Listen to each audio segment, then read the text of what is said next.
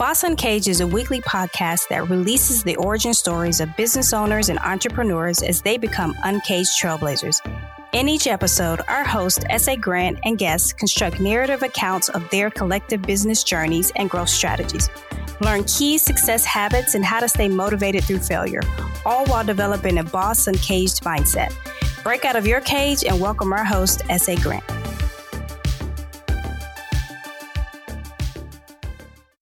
Welcome back to another episode of Boss Uncaged podcast. On today, we have Jonathan, and I think this is going to be a very special treat because we're going to talk about like marketing, we're going to talk about software, and kind of just give you guys a little bit ins and outs, some different strategies. So without further ado, Jonathan, why don't you tell our people a little bit more about yourself?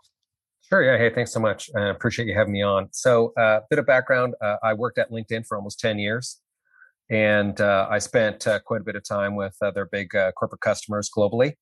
And so first few years was all around social media recruitment marketing. So building their recruitment strategies. If they needed to hire 20 or 30,000 people, they would come to us and we'd kind of help them figure out how to do that with the LinkedIn network. And then the final 4.5 years was all around social advocacy and employee advocacy platforms. And so we had one for LinkedIn. And so really it was helping companies kind of 4 different ways, really, around the topics of brand reputation, social selling, marketing, and talent acquisition. And so I was with LinkedIn up until the end of June of 2020. And then with lockdown and all the other stuff that happened, I was actually supposed to transfer with them over to Singapore.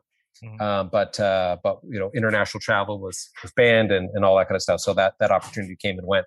And so then since then, I've started doing some consulting work with a software company.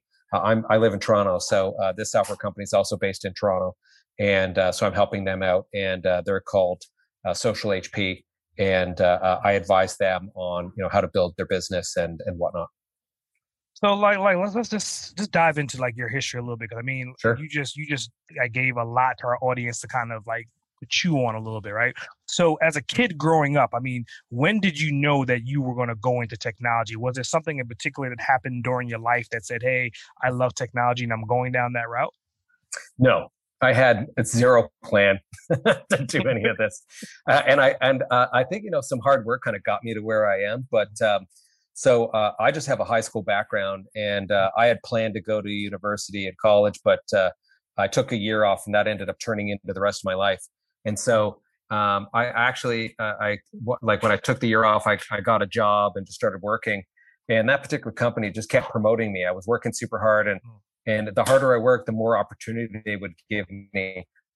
And it was in retail, it was such a good learning experience. And so after a bunch of years of doing that, and I was, like managing a pretty decent sized team and working with a lot of great people. I realized though that probably my opportunity long term would be a little bit limited, just only working in retail. So what I ended up doing was I found some of my friends had moved over to recruitment and headhunting, and they were working way less hours and making way more money. And so I thought, oh, I should probably do that. They're really killing it. And so I eventually convinced them to hire me. It was 13 interviews, and including the owner, because I was the first guy they had ever hired that didn't have post-secondary education. And then I did well there too. They gave me lots of opportunity, and I stayed there a bunch of years. And then that kind of recruitment was technology recruitment. And so that's how I sort of first started to get my feet wet. But to be honest, I'm not a technical person. I know, like, I understand the technical terms. I know what they mean, but I can't code. I can't build, systems and whatnot. I know what they are, and I know how it all kind of works together, but I'm not the guy that's doing it. So I can talk about it, but that's kind of the end of it. And then I left that industry, and I was actually, to be honest, spending my time doing comedy and acting on the side. Nice. With friends, and just really like kind of building out that creative side. And while I was doing that, maybe a couple of years in, a friend of mine said, "Hey, you know what? You should work for LinkedIn." And at the time, LinkedIn was much, much smaller. So they had 80 million members and they had 600 employees. And so I thought, okay, cool. Like, I'll have a conversation with them. And then very quickly I realized, actually, I should probably try and get a job at this place. Like it's going somewhere and it's got, really cool stuff. And the people were great. And so I, again, eventually convinced them to hire me. Same thing. They kind of put me through the ringer because I didn't have that educational background, but I did have some good experience. And so they gave me a shot. And 10 years later, here I am. Oh, definitely an interesting journey. So you alluded to a couple of times about like the education side of things, right? And it seems like that was kind of a hurdle that you had to overcome because obviously you could do the job, but the credentials of having the diploma behind you wasn't there at the time. Like, how did you juggle that? I mean, obviously you could have went back to school, but your experience should outweigh your education to a certain extent. And what's your viewpoints on that? Yeah. So, well, first off, I have a few. One is like, I never had an issue with the fact that I didn't have that education. I was willing to work hard. I was a pretty smart guy. I figured I could get the job done. And so it's just really, it's kind of like, what's the barrier at that company? What's their thinking?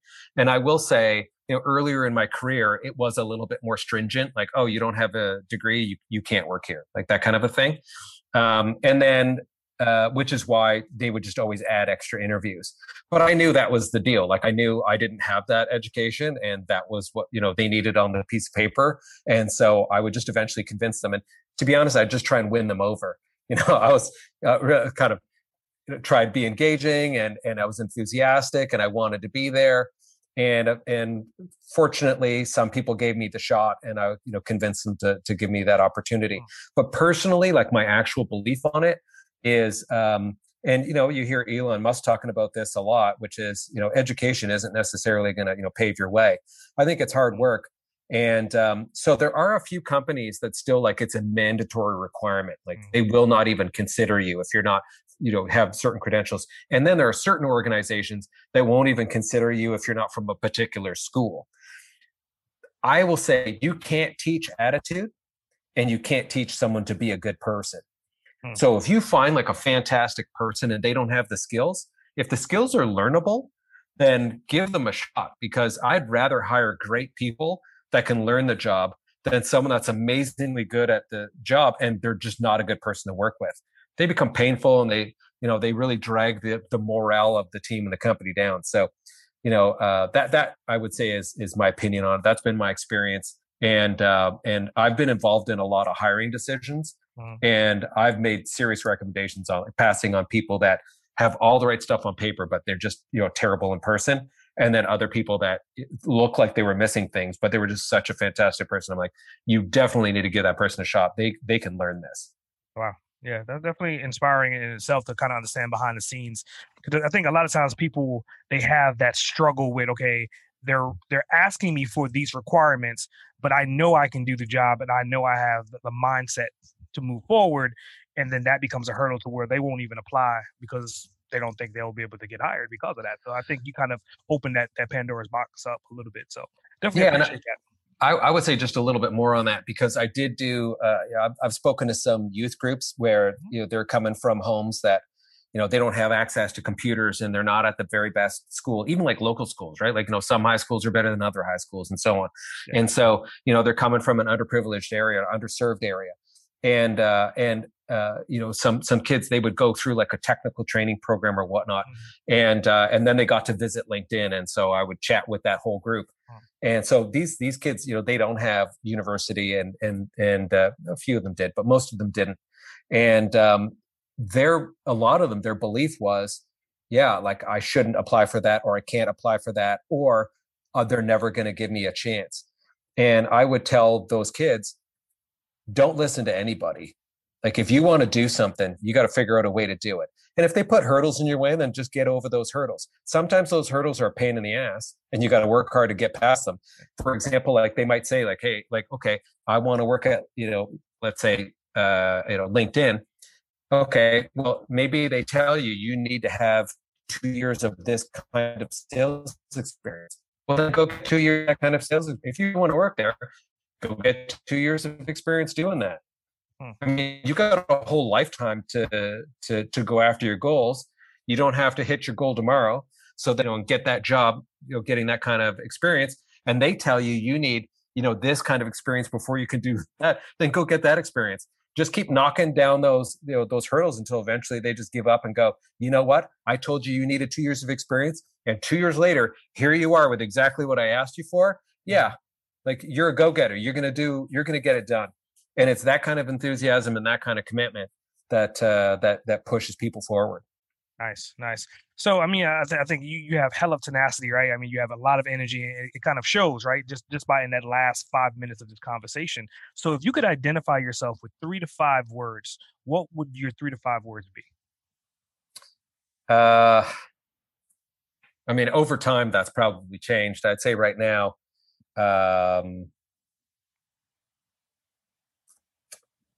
outgoing, confident, engaging, and I try and be thoughtful as best I can. It's, we all struggle, right? Sometimes, but as we get older, I think our perspective changes, and we realize, there's a lot more people out there that than just ourselves, and so that's certainly been, a good awakening for me over the last little while, especially over this last year. Great. So going to the next question, I mean, obviously you've been through LinkedIn, which is essentially like, corporation level at this point, right? Sure. But you have the entrepreneurial side to you as well. So in your current business model, is that business set up as a LLC, an S Corp, a C Corp? How is it structured? So, and just to give you a caveat, I'm Canadian. So we don't have LLCs here, but we have corporations, probably the same thing. The place that I'm consulting for, they're a corporation. They have their company set up and they have employees. And then I have had side hustles. So I've owned my own camera rental company, which was a corporation, and I just launched an app last summer. And so and that's tied into my corporation. And that was a whole experience, just trying to build an app, because I, again, know what the technology is, but boy, I can't do any of it. So I had to get the right people and get it built. And now, of course, I'm working on trying to monetize it. But I'd say so. My hands are sort of in both sides. I've got some familiarity of running a business, and then certainly I've got some familiarity of being a employee at a business. Got you. So let's talk about your app a little bit. I mean, like, what is your app and what does it do? So it's called Glimpse Social.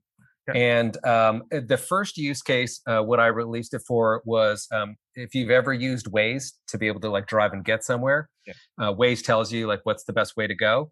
My app is designed, crowdsourced information, but my app is designed to tell you what it's like when you get there. So like, for example, is there a big line? Is that stuff in stock? Is there room on the patio at that restaurant? So you can drop pins on anything around the world and ask questions, and then people at the other end will get a notification and give you the answer. So that was the first use case. And then second use case was the election in the U.S. The presidential election that's happened. So what I did was I dropped a pin on every single polling location in the U.S. And then it allowed people to be able to basically drop a pin on the polling location and say, hey, how long's the line? Because some polling locations, there's none, but others, there could have been 12 hours. So I wanted to help people out so they knew what they were getting into when they were voting. And then I'm still, right now, I'm working on trying to help people if they want to get vaccinated. So trying to get all the locations where vaccines, once it becomes generally available, drop a pin on all the vaccine locations so that you can find out, do they have it in stock? How long is the line? Because it could be a 4-hour wait. And then if you've got 5 places to choose from and one's got a 30-hour wait and one's got a 4-hour wait, I think I'll go to the one that's, shorter line. So definitely. That's kind of the idea behind it. And then now I'm working into how to monetize it, which would be around sporting events. So for example, if you want to go to a college football game, maybe, which entrance the line is fastest, interviews with the players and coaches, how long is the line to get beer, behind the scenes stuff and setting up the field, etc. All that would be available through the app. And there would be custom pins depending on. So like if you got a player interview and they're interviewing the quarterback before the game and it's not televised, but it's just for the app, then they can interview that and you would get a VIP pin that would show up that would show you that it's a player interview, etc. So nice. So that and working on it for shows like music events or even just like conferences and trade shows. So I would think with that, I mean, push notification will probably be a serious add-on if it's not there currently right now. I mean, Yep. obviously to know when the line is short and when to run to the line. Is Yep. that already built into the app currently? Yeah, so you can get alerts. You can decide when and where you get alerts. You can Mhm. follow different things. So I can the next version's just about to be released. Mhm. So with the next version, you'll be able to say like, I'm following this team, I'm following that venue, I'm following this event, and then these are the kinds of notifications I want to get. Mhm. And then in a perfect world, like in the future, if you see hypothetically, let's say we're both in New York City and we want to, go to a restaurant. Every night it's busy there, and so we want to go to a restaurant. You try and phone, and you don't know how busy it is. You go on the scheduling tool, and it's telling you, you got 3 hours to get a table. If you could we could just drop a pin on 3 different restaurants, and then they all fire back answers saying, oh yeah, like there's room over here. So the patrons are telling you like it's a good scene. There's tables. Or no, it's jammed and like people are lined up out the door. Then we know, okay, we probably don't want to spend 30 minutes standing out in front of the restaurant. Let's go to the one that's not as busy. So, and then that would also give the other restaurants the opportunity to be able to advertise to you to win your business. So it'd be like real time intent-based advertising, which is kind of the goal of where it would head to.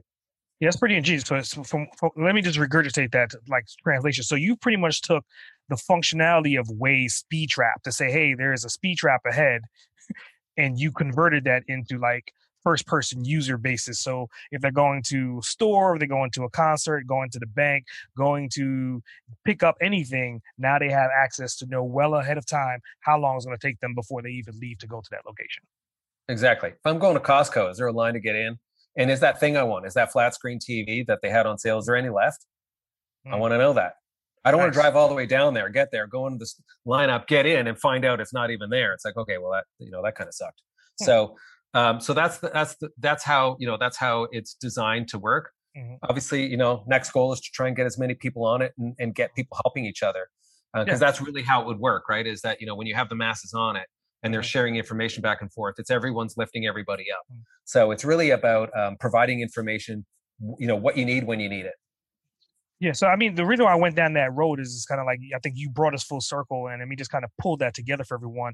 Is obviously you created an app that does what you described it to do, but you're also working with another company that's more socially aware. So the combination between the two, it's a gold mine. I mean, it's obviously, it gives you opportunity to kind of figure out like the marketing strategy and the branding of the social awareness of what people are looking for and how, and then you have an app to support to deliver on the results. So you're juggling both coins.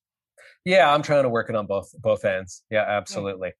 Nice. Yeah, I learned a lot. I learned a lot working at LinkedIn, and I'm doing my best to try and provide something that I think could be valuable to a lot of people. Where also you can kind of turn it into a way to make money, and then I want to be able to donate some of the proceeds to some good not-for-profits. Nice. So, I mean, you're definitely, to be frank, I mean, you're socially aware on all aspects of it. And it kind of goes back to like your word choices to describe yourself, right? All of these things are shining through in this moment. And it also is shining through you could have picked any app you wanted to develop, really and truly, but you picked an app that kind of fits your personality, which is definitely ingenious. I mean, it's something that I think that you love to do, and you will continue to love doing it moving forward as well. Yeah, I'm pretty passionate about it. I appreciate you saying so. Yeah, definitely. So let's just talk about like time frames. Like somebody may hear this podcast and they're like, okay, Jonathan seems to be someone that I want to mimic. I want to get some insight from him. And it seems like he's an overnight success. Like this app just popped up out of nowhere and he's working with these other companies. But the reality is like, how long have you been on this journey? I mean, from a technology standpoint, I think, the technological awakening was probably me spending time at LinkedIn, because I saw it grow from 600 employees to 13,000 employees in 10 years. Damn. I saw it go from 80 million users to 750 million users in the same amount of time. And so when you see that kind of scale and you see what's involved, and obviously there's a lot of very smart people there and a lot of professional level engagements, and of course the companies that I got to work with. I'm working with some amazing Fortune 50, Fortune 500 kind of companies, and very senior level folks at these organizations.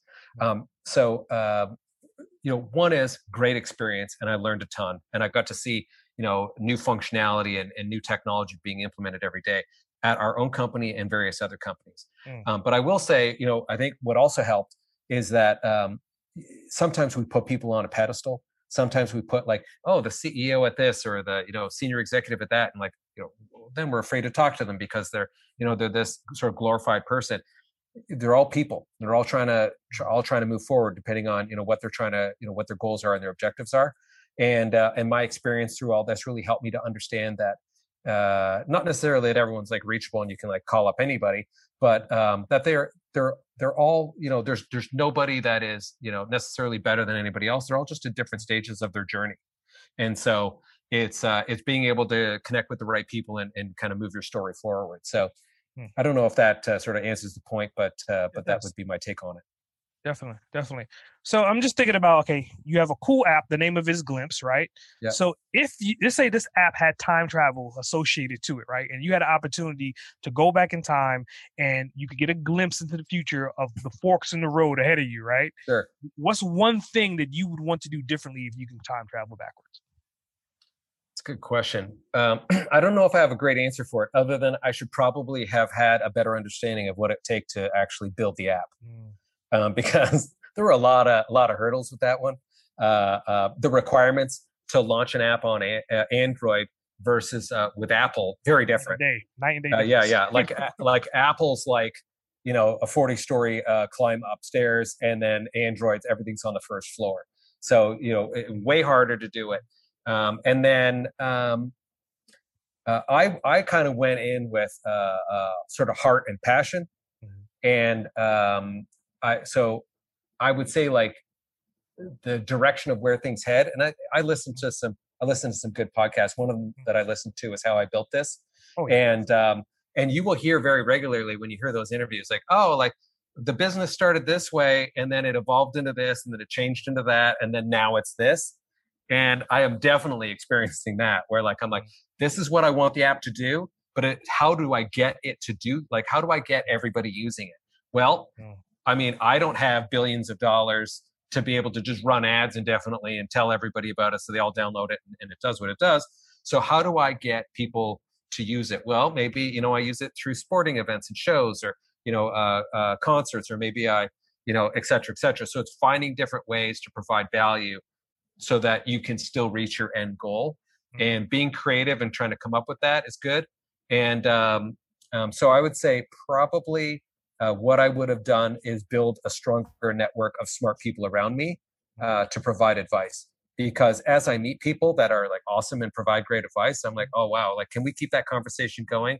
Your feedback's so, awesome. Like, I'd really appreciate it if, next time I come up with something about it, if you would give me your opinion.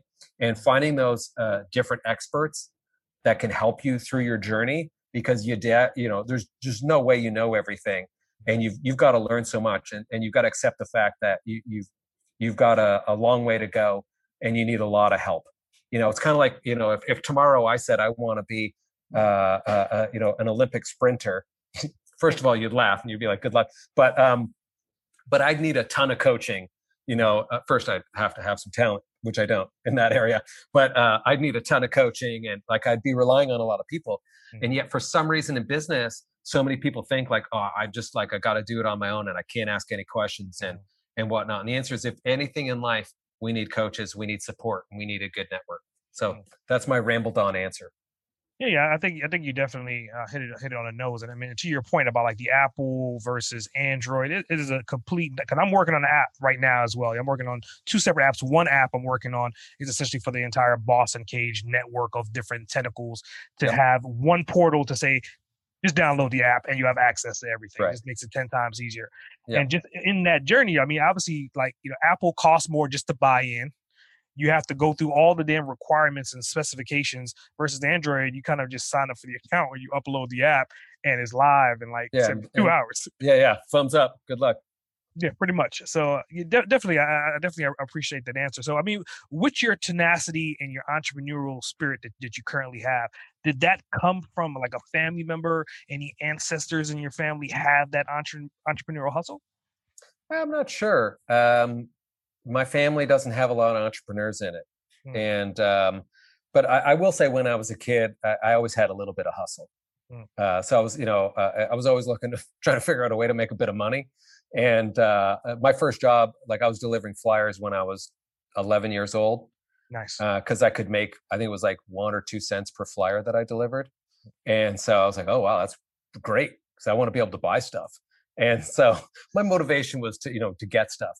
But I was like, well, how I want, that whatever, and, that pair of shoes or whatever. And so how do I get the money? Well, my parents aren't going to give it to me. So I had to figure out a way.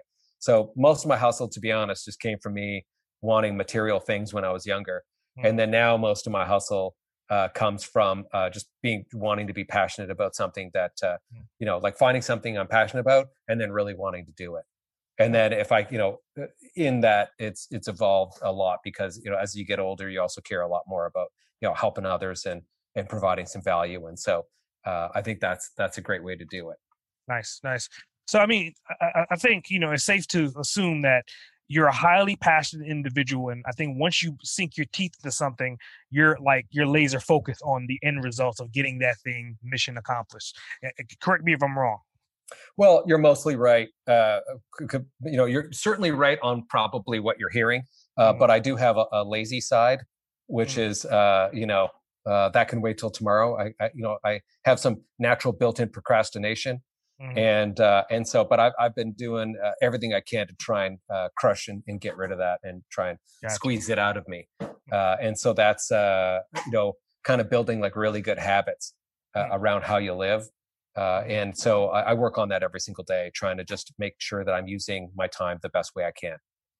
So that kind of leads me into my next question. It's like, how do you currently juggle your work life with your family life? Well, I have the good fortune of sitting at home. So that works. And then, my kids are about, but they're not little, so they're kind of independent. And so evenings we socialize and spend time together and try and spend time with some friends when and where we're allowed, depending on, the nature of the world as it stands. So because I've got irons in a few fires, what I do is I just have to have like a pretty organized view of like what's the next conversation and make sure my mind's ready, that I'm prepared to have that conversation. So I think that's helpful. Planning things out is good.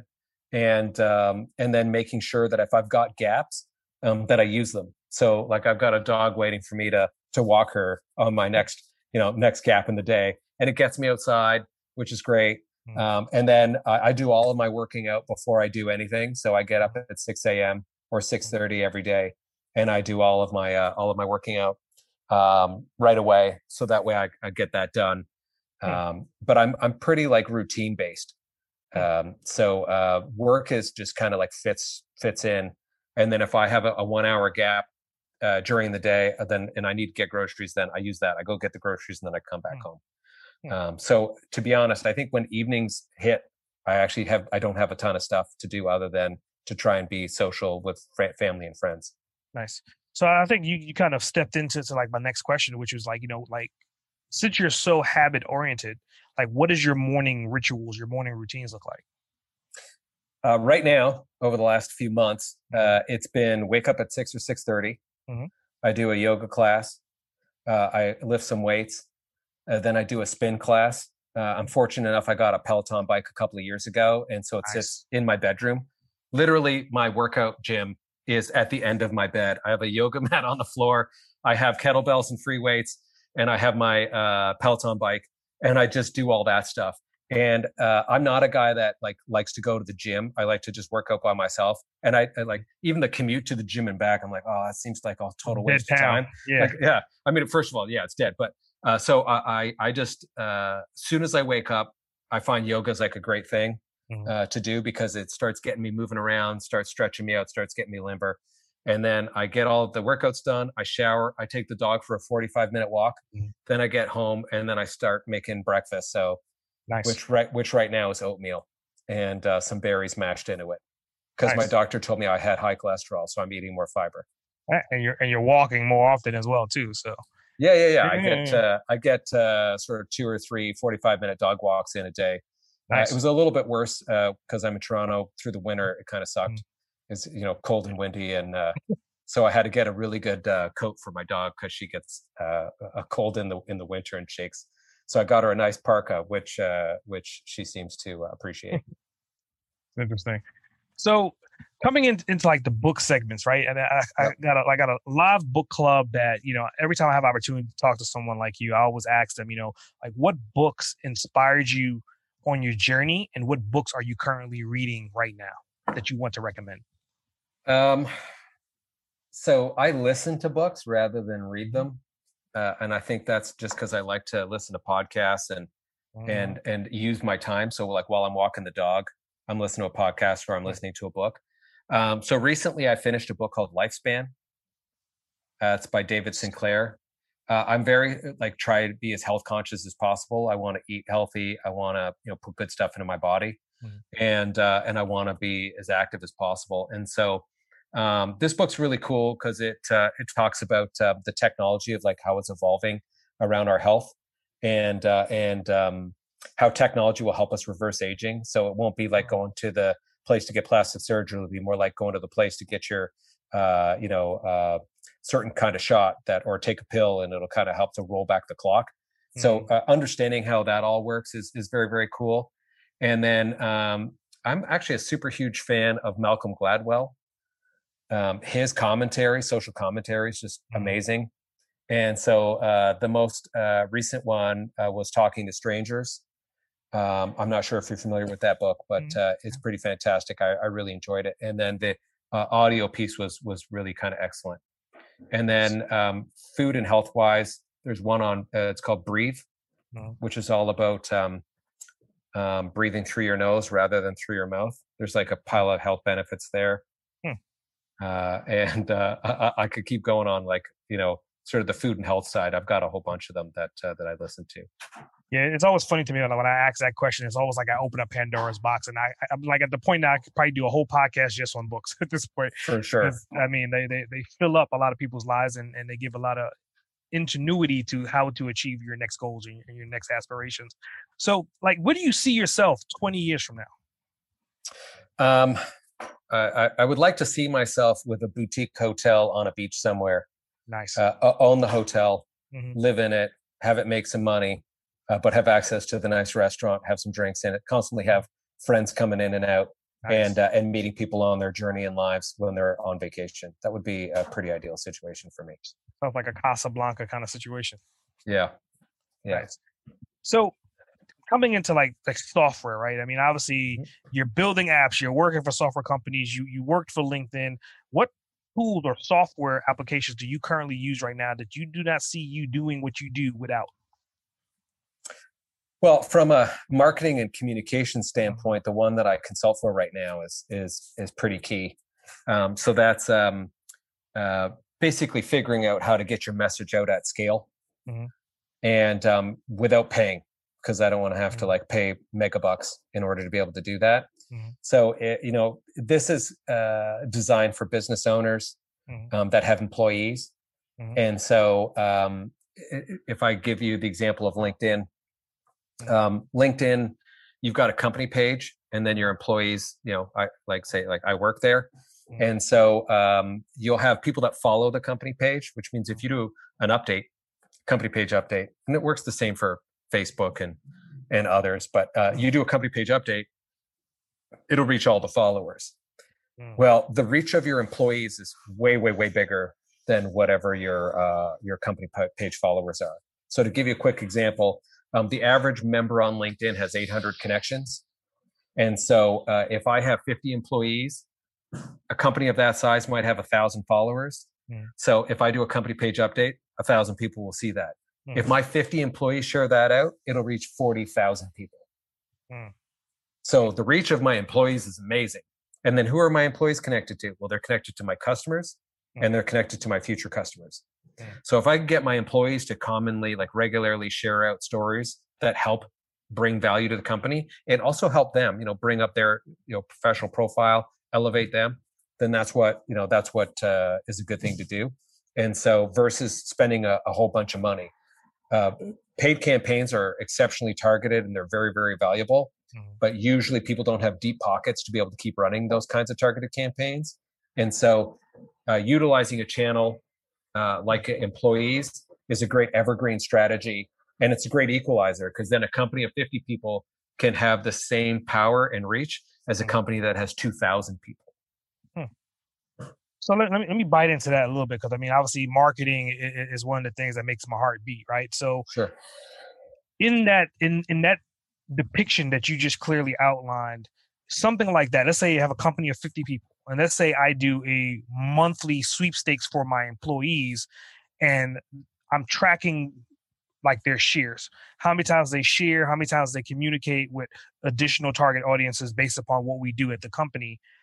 Then that's a, like you said, is an evergreen situation that I could say I put $100 into gift cards or hardware or whatever I think my employees would tangibly want. Would be 10 times or 100 times cheaper than spending 100,000 or 10,000 in ad spend. And that's pretty much what you just outlined. Is that correct? 100%. That's exactly it. Yeah. So to give you a quick example, a small paid campaign on LinkedIn would be 10 grand. And that could last a few weeks. If I have 50 employees for under 5 grand, I can communicate through my employees for an entire year. You're definitely right. I have, with a paid campaign, I run one ad where I'm like, please click on this and buy my stuff. If I can communicate through my employees for an entire year, I could tell that story in such a nice way. A little bit about the company, a little bit about thought leadership, a little bit of how we participate in the industry. Here's our perspective on this. And instead of just like pitch, now I'm like building an awareness of us. I'm building an awareness of our employees. I'm raising everyone's profile. Now we're thought leaders in the industry. All of a sudden, the conversation's different. We're no longer a company that's just pitching. Now we're a company that's adding value. And then periodically we talk about ourselves and talk about our products and services, but we're not in any kind of rush because with a paid campaign, you've got to stuff it in people's faces. Whereas with an evergreen channel like that, I can tell you this story over the course of months because decisions usually don't get made in the moment. It's not like I see an ad and go, oh, I'm going to go buy a Bentley. I just saw that commercial and made me want one. If I'm in a position to buy something, or even, as a company, if we're going to buy some software, we're going to take a while and a bunch of people are going to be involved.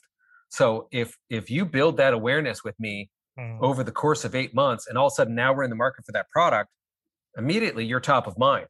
You're like, well, we definitely need to talk to those guys. They're smart, they're adding value, and they're in that space. We need to get their opinion on what we should be doing, and I wonder what their product is like. So that's how you change the conversation through the employees channel. And so tools like, who I consult for, and what LinkedIn had before, which was Elevate, which was their social sharing channel, and a product that was designed for that. It was a fantastic platform. They've since sunset that platform. And so now I sort of invest my time with Social HP. But the net of it is, you can really drive a lot of value. The hard part is trying to convince people to do it regularly. Yeah, and that's why I threw in the sweepstakes thing in. And I want everybody that's listening to this last 10 minutes, I want you to kind of rewind it back and listen to it again, because the nuggets are definitely falling from the sky right now, right? So with that, right, so pretty much I want people to really understand is that if you have a tribe, you could weaponize your tribe with the right spears to go out and hunt for your right clientele by just giving your tribe initiatives on a routine basis, which is significantly going to be cheaper than running ad campaigns at a shorter period of time for a higher cost. And that's pretty much what he's saying, which is golden when you really think about it. It's so simple, but the reality is not everyone's doing that. Yeah. Not everyone's doing it at all. Well, almost nobody's doing it. Some big companies are doing it, but, they're on the bandwagon early and they're, adopting technology at a pretty fast rate. But smaller companies, definitely not. Mid-sized companies, there's a few, but not a ton. And then I will say, I'll add to this, which is software, especially like, either consumer-based software or software that you would give to employees. It's hard to get them to do it. So for, unless it's like they're going to get fired unless they don't do it.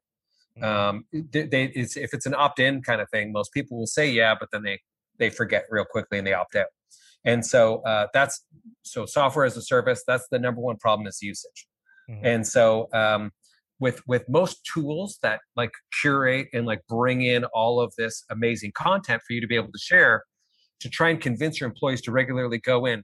You can, contests, and you can Starbucks cards, or, whatever, like a gift card, that kind of thing. That will definitely make a difference, but it's not going to, if some people aren't motivated by that. And if they're not motivated by that, and then they're not motivated by the greater good, then they're not going to do it.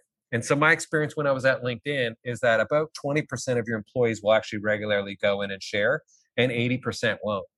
And so with the company that I'm supporting now, which is Social HP, they built some technology, which is basically where your employees are like, look, you guys are the marketing experts. I individually am not going to be a social media marketing manager, and I don't want to become one. So why don't you guys just do it for me? And that's what we've built. We built a do it for me functionality, which is basically like, hey, why don't you share for me 4 times a month? Share good stuff that makes me look great, makes me look smart, and helpful for the company. Giddy up. And then I just give you permission to do that for me. And then now everyone can share, and they don't ever have to log in. They don't even have to touch it. And then they're sharing all this smart stuff so that their networks are like, oh, wow, like, hey, Sarah, that was like amazing that you shared that. And they're like, cool, I didn't literally have to do anything. So who's going to eat the cost of that? I mean, essentially, you're talking about a software that's going to have API integrations into individual social media platforms. Yep. But all of that information is going to be regurgitated to reflect positive on the mothership company that these employees work under. Correct. So who's paying the cost for that? So the mothership company buys the software access. The employees don't pay anything. Sure. But that software is cheap. That's the thing. Like one paid campaign's $10,000. That software for 50 employees is under $5,000. So it's $5,000 monthly or annually? No, for the year. Oh shit! It's like, it's cheap. They're giving it away. Because you share to LinkedIn, Facebook, Instagram, Twitter. You can share to all the platforms. The employees decide which tools they want to connect, which of their networks they want to connect, and then you can just take care of it for them. So they literally just go, yeah, I'll connect my stuff. That sounds great. Thanks for making me look smart. I'm happy to promote the company. I'm proud of the place where I work. Oh, we're going to talk about like how we're doing that charity run, or how we're doing this good community work too. Amazing. I want to talk about that. And the employees don't know where to find those stories. They don't, and if you could profile an employee and like say, hey, like, Cassandra's, been working here for 3 years, and we're just so proud of her, and here's the great work that she's doing. The rest of the employees don't know where that story is posted or located. It's on their corporate blog. They're never looking at the corporate blog. Is it on the intranet, or is it on our website? Where is it? This way, one administrator just pops it in, delivers it out, and then Cassandra gets, a visibility of 40,000 people super, super fast. So who's like developing and creating the general content? Where's that content being sourced from?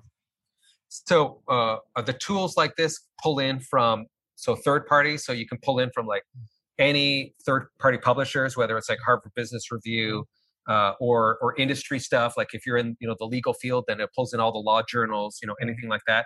If you guys have a corporate blog, it'll pull in from the corporate blog. It'll pull in from your corporate Facebook, Twitter, Instagram, and LinkedIn accounts. It'll pull in from your marketing tools. It'll pull in from any source you want. You can even do Google keyword searches. So if you like, every time we're mentioned in the news, or anytime this topic's mentioned in the news, then it'll pull in all those stories. And then the administrator just basically selects which ones and when they get shared out.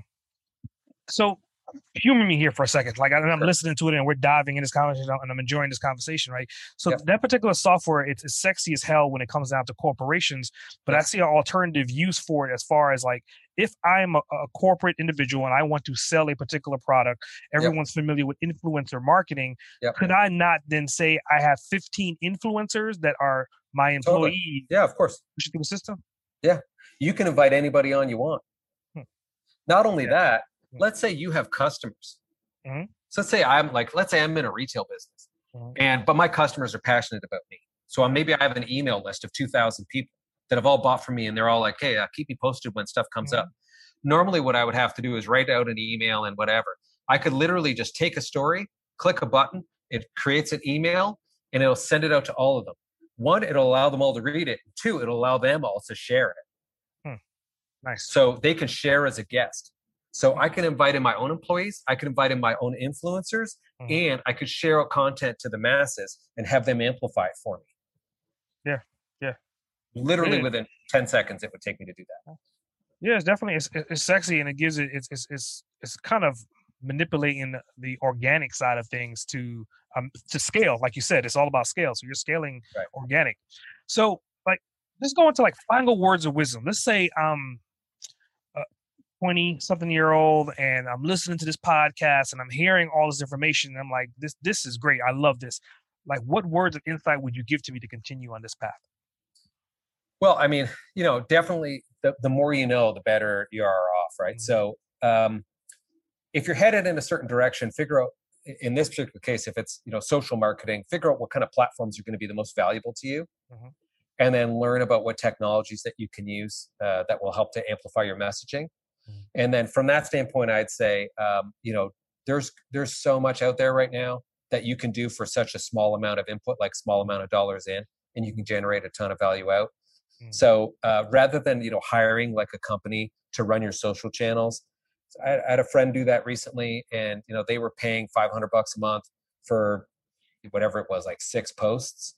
Mm-hmm. Like, good for them for being able to charge that. Mm-hmm. But, it shouldn't cost that kind of money to do that. And if you don't have the expertise, I think you just need to invest a bit of time. Doesn't mean you have to be an expert, but you just need to invest enough time to figure out what you should be doing.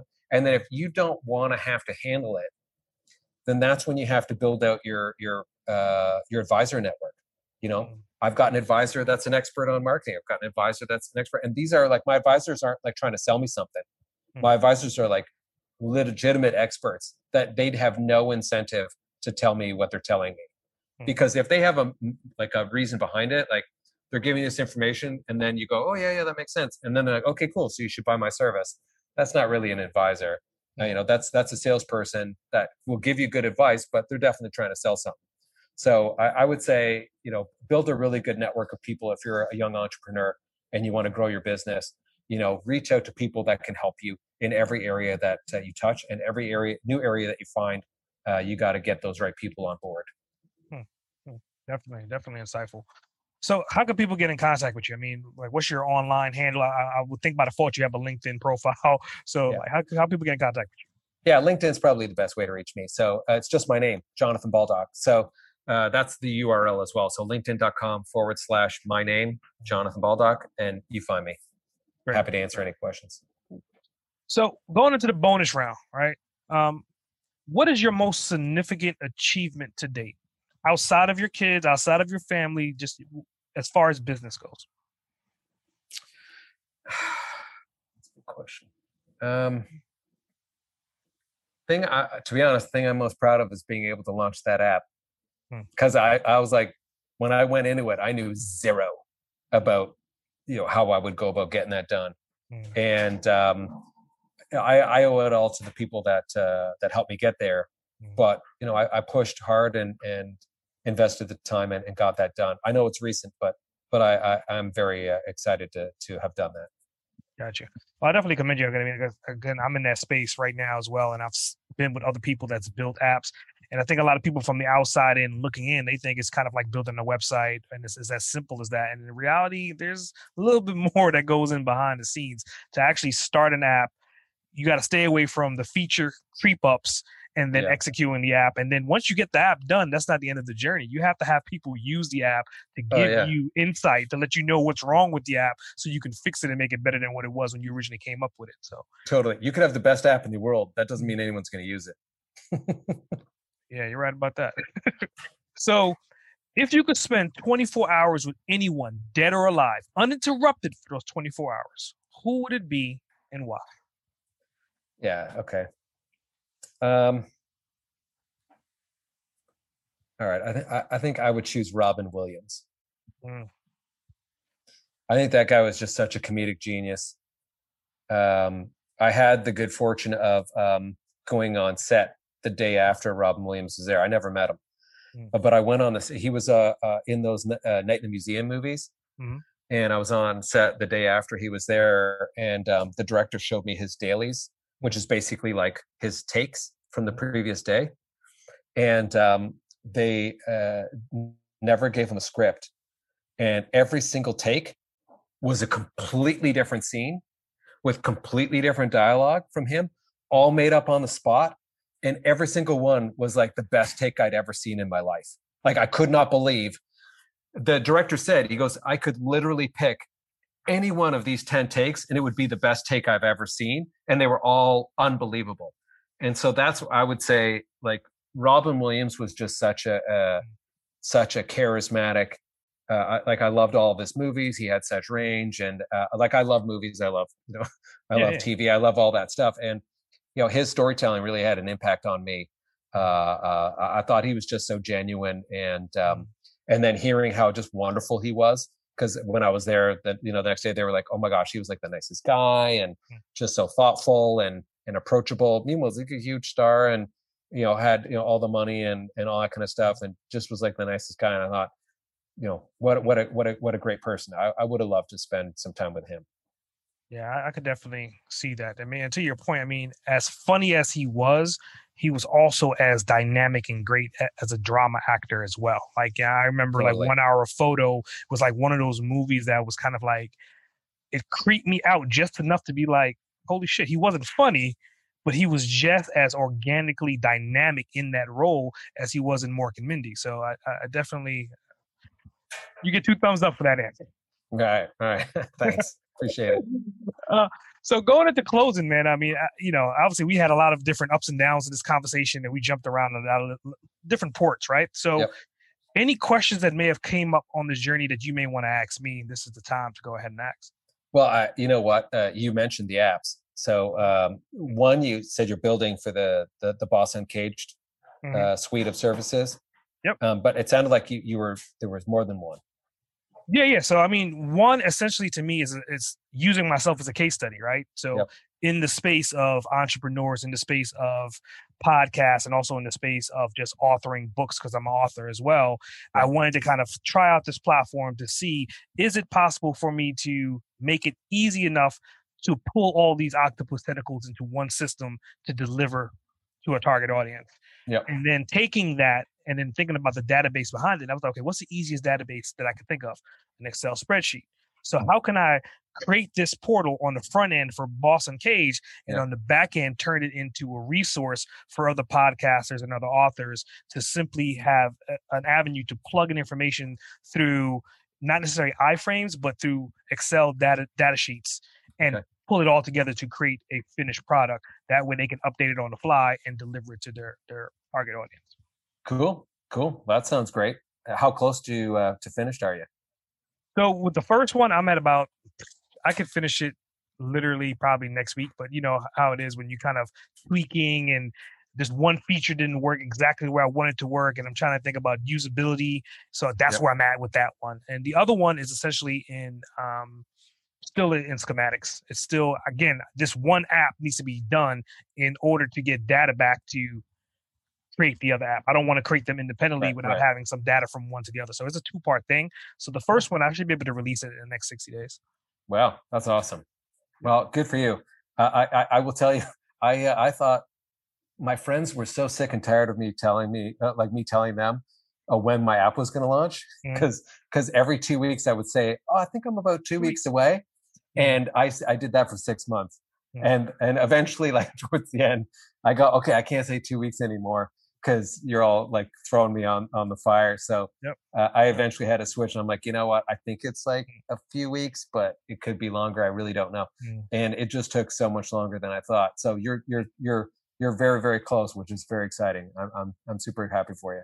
Yeah, I appreciate it. I mean, it was one of those things because like this year I had promised I was going to deliver my season 1 as a book, and it was going to be kind of like this episode would have been in the book, and we've been talking about like software and like the great takeaways, and just kind of like what you said earlier about Guy Raz's podcast, and he created a book to complement that podcast. Similar in that fashion. And then I hit a crossroad to where I had some other things came up, and then the app just became more of a necessity. I was just like, you get on the phone with somebody and you have a conversation like, oh, I didn't know you had a store. Yeah, I had a store for like 12 months. Oh, I didn't know that you had a book club. Well, the book club just launched. I did all the marketing for it, and you're in my circle. How the hell did you not see it? So I was like, I need to have one thing that I could just market that one thing, and everything else would just come through that one portal. Yeah. That's good. Yep. So I definitely appreciate your time. I mean, I think you definitely, like I said earlier, I mean, you made it rain a lot of golden nuggets and a lot of insight, a lot of information, a lot of passion. And I think our audience will definitely, if they haven't, I would say this is an episode that you have to listen to more than once to kind of, pull it apart and get the pieces that you need and take action items on what you've heard to get the results that you're looking forward to. So again, I mean, Jonathan, I thank you very much. That's it. Thank you for having me on. Really appreciate it. S.A. Grant, over and out. Thanks for tuning in to another episode of Boss Uncaged. I hope you got some helpful insight and clarity to the diverse approach on your journey to becoming an uncaged trailblazer. Don't forget to subscribe, rate, review, and share the podcast. If this podcast has helped you or you have any additional questions, reach out and let me know. Email me at ask@sagrant.com or drop me your thoughts via a call or text at 762-233-BOSS. That's 762-233-2677. I would love to hear from you. Remember, to become a boss uncaged, you have to release your inner beast. S.A. Grant, signing off. Listeners of Boss Uncaged are invited to download a free copy of our host, S.A. Grant's insightful ebook, Become an Uncaged Trailblazer. Learn how to release your primal success in 15 minutes a day. Download now at www.bossuncaged.com/freebook.